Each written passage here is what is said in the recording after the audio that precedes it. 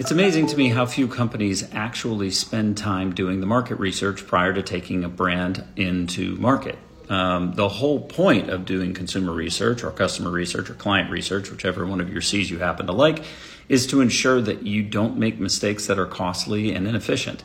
And yet, for some reason, companies consistently, and I don't mean just emerging companies, I mean companies that are into hundreds of millions of dollars and should really know better, continue to march out into market based on assumptions, based on things that they've heard their sales team say, or based on things that they've heard their, anecdotally, or based on personal experience, which may or may not be relevant or current any longer. Taking the time to go do market research, a combination of qual and quant that really gets at not only what existing perceptions are, but also what people's psychographic beliefs are about a product or a category, or the emotional drivers behind why and how they make decisions, is a critical component to your success.